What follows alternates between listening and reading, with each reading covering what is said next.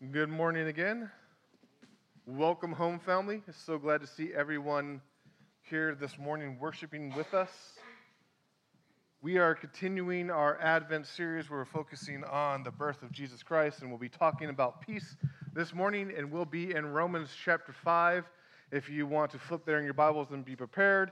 Or if you don't have a Bible, it's going to be on the screen when we get there. Or if you prefer paper in front of you under the chairs, there are some Bibles, and on page 886, you'll find Romans 5, and if you want to flip there and be prepared for that. But before we dive in to going to the Word of God, let's go to Him in prayer. Dear Father, thank you so much for this day in which we can come before you as your people, worshiping you through prayer and through song and through sitting under your Word. Lord, we love you. We're in awe of you and all that you have done for us for our salvation, for all that you have done for us for our life. Lord, we just pray for this time as we look upon you and the great love you have for us and what you have done for us through sending your Son, that we can once again be reminded of this great salvation we have. I pray for everyone here that whether things are going on in this life, that things that could distract us or pull us away from truly appreciating and focusing on you, those can maybe be dimmed for a little bit as we focus again on you. And then when we leave here, those things can be put in the right perspective because we know you and we know your love. Lord, I just pray for everyone who calls River Valley home that they can go to you for comfort, for peace, for all their hope, that they can come to this community for support and love. They can truly know what it means to be part of the church here. Lord, let us serve you, let us worship you well as you have guided us and directed us. And we pray all these things in Jesus' name. Amen. So in 1914, right in the middle of World War I, trench warfare is at its height, a truce broke out, seemingly spontaneous on Christmas Eve. Stories kind of tell different stories, but it started out with maybe each side started singing Christmas carols. You hear some Christmas carols in German, all of a sudden the Englishmen and the Frenchmen started singing Christmas carols on there. And it kind of back and forth happened until someone, we don't know who, stood up out of the trench and approached. This Christmas truce is kind of amazing fact that happened in this. Over 100,000 soldiers in Belgium and France in these contested lines stood up and for Christmas Eve and for Christmas approached their enemies, singing songs, exchanging gifts. Some people even say playing soccer in the middle of no man's land amidst the war-torn environment. It's an amazing thing to think about. It's an amazing thing that only can come from actually Christendom, that these people had shared traditions of who Christ was, and so they could understand that maybe they should take a time out of trying to kill one another and remember what is important. But it didn't last. The day after Christmas, they were back to shooting, dropping bombs, and trying to win the war. But this points to something that we look at that and we say, isn't that right, this Christmas truce? And we desire peace. We think this is what happens when we follow Christ, that we get this peace that kind of transcends these wars in this world. And we think this is the season, right? Everyone says it, peace on earth. Even people who don't believe in Christ during the Christmas season will gladly send you a card that says peace on earth because everyone wants and desires this peace, place. You ask any beauty pageant what they want for the world, and they'll probably say world peace because we desire it. We know this is right. But this peace that happened in World War I and the peace that happens here and there in our political struggles, they're just temporary. They don't last. But it's right when we think about peace on earth during the season because Jesus does come to bring peace, a far greater peace than we could possibly imagine. And we see what peace Jesus brings when we look in Romans chapter 5. So if you have your Bibles, I invite you to turn to Romans chapter 5. We'll just be in the first 2 verses this morning. It's on the screen behind me if you don't have a Bible. It says this: "Therefore, since we have been justified by faith, we have peace with God through our Lord Jesus Christ. Through him, we have also obtained access by faith into this grace in which we stand and which we rejoice in hope of the glory of God." Jesus provides our peace. When we read the stories that we read around Christmas, just like what we read, that Bruce read, it provides our peace. He said he actually was destined to bring our peace. And here Paul is outlining just what sort of peace does Jesus provide us. He provides us peace with God. Jesus provides our peace. Last week we talked about how Jesus provides our hope, and now we're just talking about how he actually brings us peace. Jesus provides our peace. Because the fact of the matter is, humanity without Christ has no peace. Humanity which does not know Jesus Christ does not have any peace at all. This is a testimony of the Bible. It's a testimony of Romans. When you think about the whole story of the Bible, we see this being true. For humanity was made to have peace with God, to have a relation with God. In the garden, Adam and Eve were made to have this open relationship where God would come and walk with them. He would talk with them. They knew him. It was how they were wired. Total satisfaction, total peace in knowing who God was and his love. But sin came when Eve and Adam rebelled against God and fractured that relationship. So much so that from then on, humanity was looking for peace. They were fleeing from God. God was pursuing them, showing them that he could give them peace if they come to know humanity lacking peace, and God pursuing them to give it back to them. We see this story writ large again when we read the book of Romans, the context of which we find Romans 5. We see this in the very first chapter where it's talking about humanity decided, hey, I'm not going to worship the Creator, rather I'm going to worship the creation. And they started putting their faith in the idols they could build, and God gave them over into their lusts and into sin, and they reaped the rewards of that. And when we read Romans chapter 3, we see the testimony of the Bible as it quotes from Psalms and quotes from the Old Testament, just the lack of peace that humanity had. It talks about how there's no one righteous, not one. No one understands. No one seeks for God. All have turned aside. Together they have become worthless. No one does good, not even one. Their throat is an open grave. They use their tongues to deceive. The venom of asp is under their lips. Their mouth is full of curses and bitterness. Their feet are swift to shed blood, and their paths are ruin and misery. And the way of peace they have not known.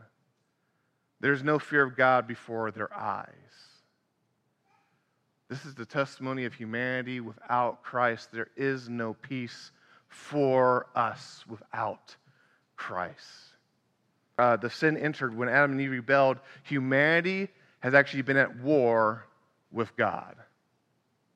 Humanity is seeking to dethrone God from his rightful place of worship and put themselves in his stead.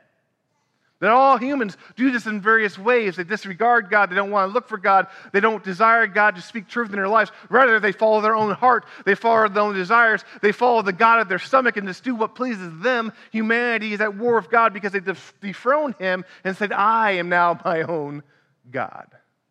That's the state of humanity. There's this myth I think a lot of people carry around about human beings. They're just basically good, right? There's this myth of neutrality. That, yeah, there's some people who follow God, but the rest of the people are kind of just neutral. And then you got the really bad ones, like Hitler or people like that. But then everyone else is just kind of neutral. But that's not the testimony of the Bible. There's no neutrality. You're either with God, knowing God, serving God, loving God, knowing how he saved you by grace, or you are opposed to God, seeking to dethrone him and do your own thing. There's a myth of neutrality. I even just saw a video today that I almost could not stand watching, as a Roman Catholic was debating a Mormon, and the Mormon was making a point about, well, do you think God is just going to be, send his people to Mark? It's not about what church you attend, it's about what you believe to be true about Jesus Christ. And so he missed the mark totally. He was thinking almost this myth of being neutral, that all humanity was just, kind of going to be loved by God. And it's just a mistake if you go to the wrong institution. No, it's a mistake if you don't truly understand the truth of who Jesus Christ is. But we see this in our life. Just open your eyes and look around the world, and you see an angst that a society, people have because they don't have a peace. You see an anxiety, a stressing about little things, big things. Not being able to relax because they have no peace with God, and that leaks out, and there's an angst about life. There's a lack of peace. It's all because of that sin that has separated us from our God. It's really, you could argue, as I think C.S. Lewis said, it's almost the only empirically defined doctrine of the Christian faith, is that we can look and we can see sin happening around us that breaks relationships, hurts people, separates people from the truth. And we see that. There's an angst that people have because they don't have peace if they don't have Christ. Which means people are looking for peace. This peace that they know they should have, they long to experience, but they just can't find it. We can even put it under different categories, but I think at heart it is peace. We put it under different categories because humanity is looking for that contentment, or that satisfaction, but they just can't find it. The great scholars of our age, or other people's age, like the Rolling Stones, make it very clear. I just can't get no satisfaction.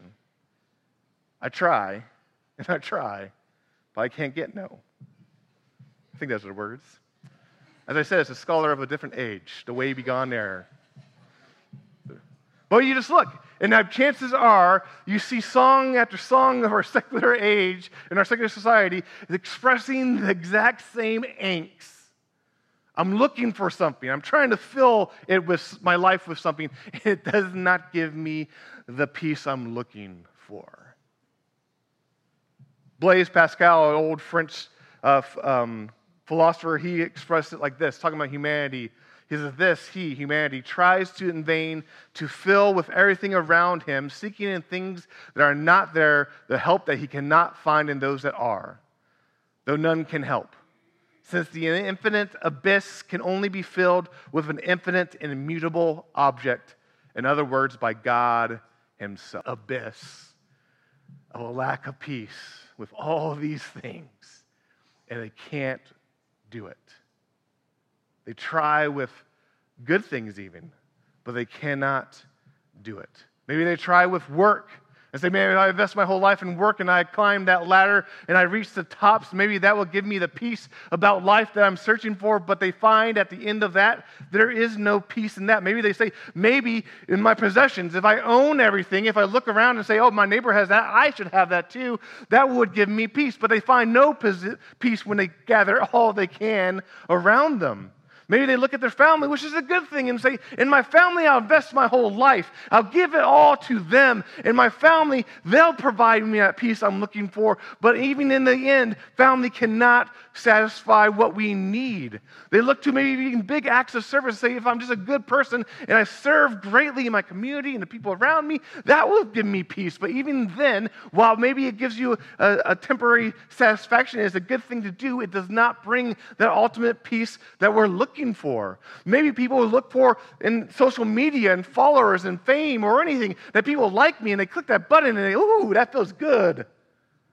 But it does not give that ultimate peace that we desire and we need, because only Jesus provides our peace. That we go to him and we know him.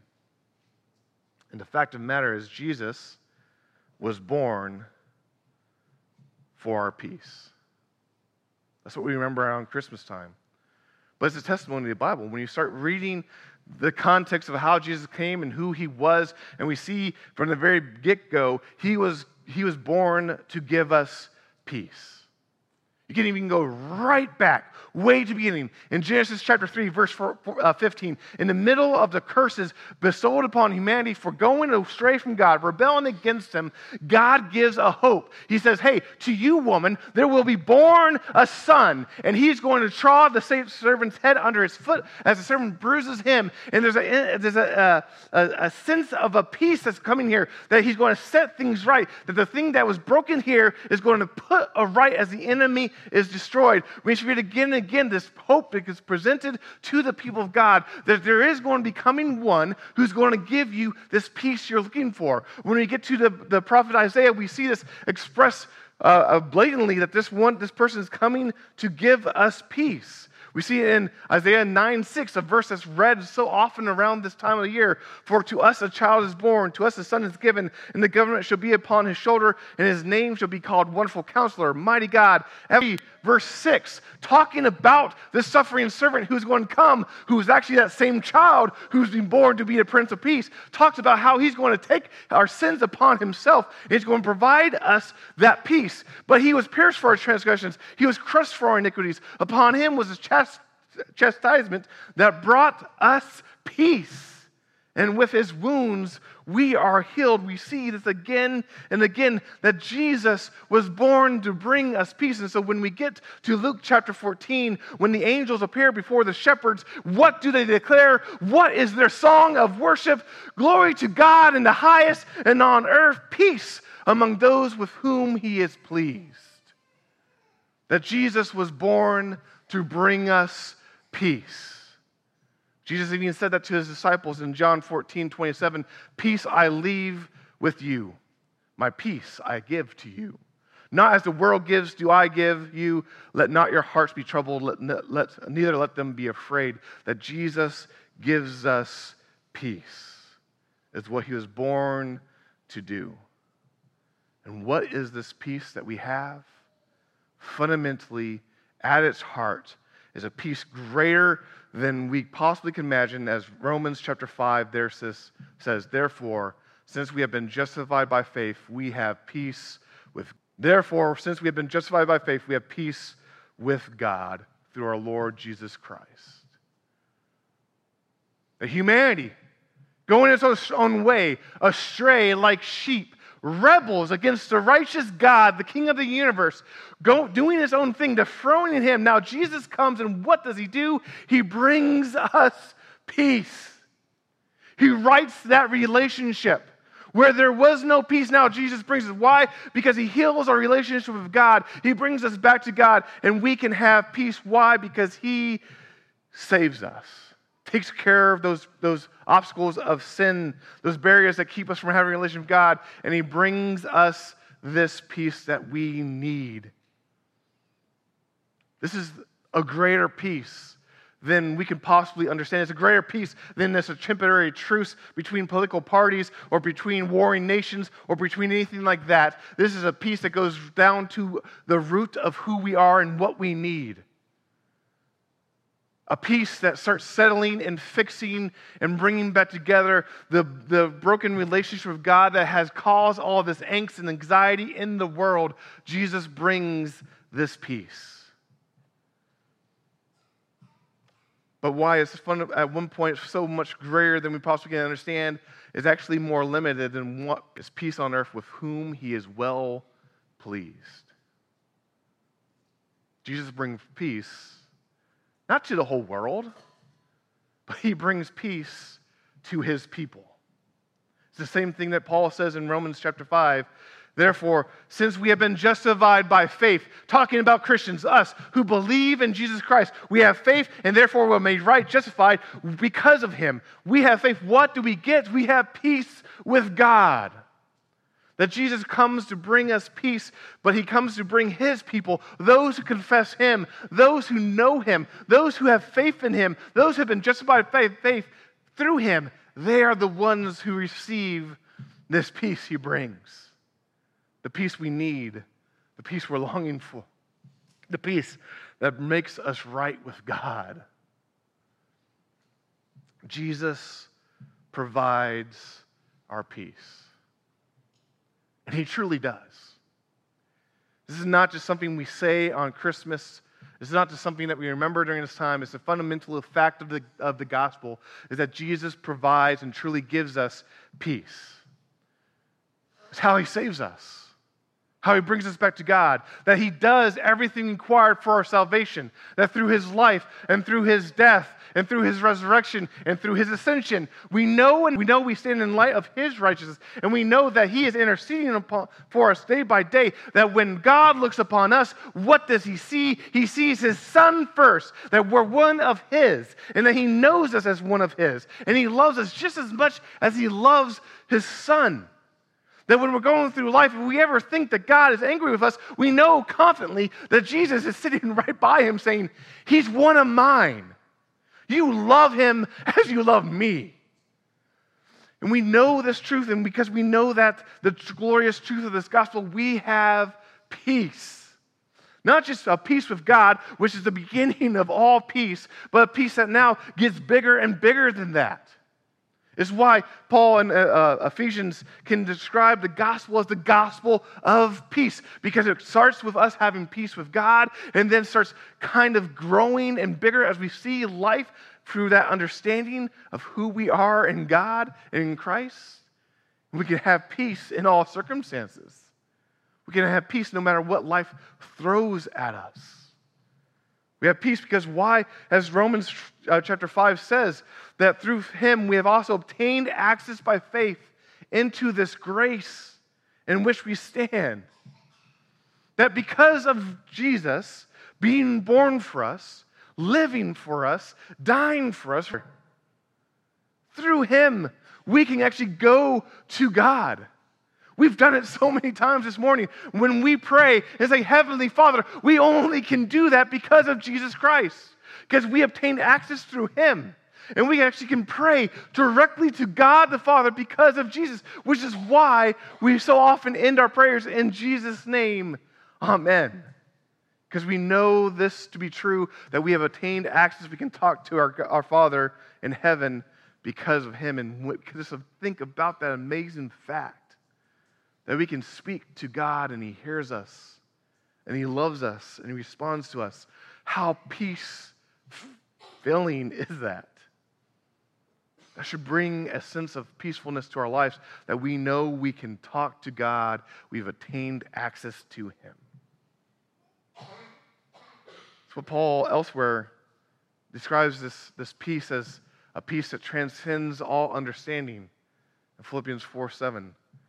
That we know who God is, and we know his love, and we know what the Son has done for us. That we now obtain access, and now we have a peace of God which will guard our hearts and minds in Christ Jesus. And it transcends all understanding. Meaning that when the world looks at you and you say things are going crazy, but you can still have a peace that reminds you to look beyond the present circumstances and know his love, this transcends human understanding. That a human understanding would say, you should be panicking. You should be running around with a chicken, like a chicken with his head cut off. But a Christian who knows the truth of God and his love has a peace that guards you and grounds you. That when we remember this, we can have a peace as we remember who God sees us, or how God sees us, and how he loves us. It's the same logic when we remember that God who has saved us will not now abandon us. The God who has saved us and has sent his Son for us will not give us something when we need. That is God who has done this, who has arranged history, who has arranged you to be where you can hear the gospel and receive and know the truth. This God who loves you to that extent, who has sent his Son to die for you, will not all of a sudden now pull up short and say, the rest is on you. Then we have peace of this loving God who, once he begins a good work, he's going to bring it to completion. And we have this peace knowing God is there giving us everything we need moment by moment, day by day. Jesus provides our peace. We trust this to be true when we think about this great and glorious truth, when we read the Bible again and again, when we remember by this peace to bring us back to God, to bring us this peace with God. So when we remember that, it's an urge and a calling for all of us to look to Christ for peace? It's a challenge maybe for some of us. Even us who know the truth of the gospel and know the truth of Jesus can so easily look elsewhere for peace. So really, what do you look for peace? What do you look for? What do you go to kind of give yourself comfort or give that sense of well-being or completion to you? Do you look for other things? Do you go to other relationships? Do you look at temporary fixes? Do you get distracted by things and say, well, now this will give me at least a sense of peace?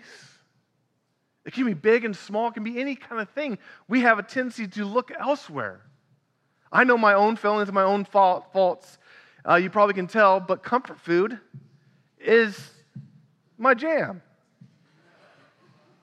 But even in that, something small and inconsequential, what am I doing? I'm looking for peace and contentment, some satisfaction somewhere else himself for me. And we can all so easily do this in our life. We look elsewhere, even good things that we should rightly celebrate and uphold. We can look towards them for that peace that only Christ can give us. So I ask you, take a moment of reflection. What do you look for or look to for peace? Do you find yourself drifting off the mark and taking your eyes off of Christ and looking somewhere else? And how and what can you do to, when you feel that or you see that happening, to redirect your gaze back upon our Savior? Because that's all it takes is to look up from life, to look away from those things that might entice and look back upon our Christ. Because Jesus provides our peace. In Christmas, as we remember this, should be a time when we remember this peace that Christ gives us. That Christmas should be a time when we reflect upon the sending of the Son. And when we start thinking about how God loves us so much that He would send His Son to be a sense of peace. For if God has already done that, why would He not do everything else we need to make it home? Why would He not do everything else we need for life and godliness now? Why would not He grant that to us? And then when we look upon this Savior who was born for us, who lived for us, who went for the cross for us, we realize that He's done everything necessary for salvation. There's nothing less for us to do except for believe in Him. Look upon Him with faith, and we know He has done it all. And we bow down before Him knowing that He has brought us peace that we cannot achieve on our own. But He has brought it for us, and so we look to Him and rest in Christ.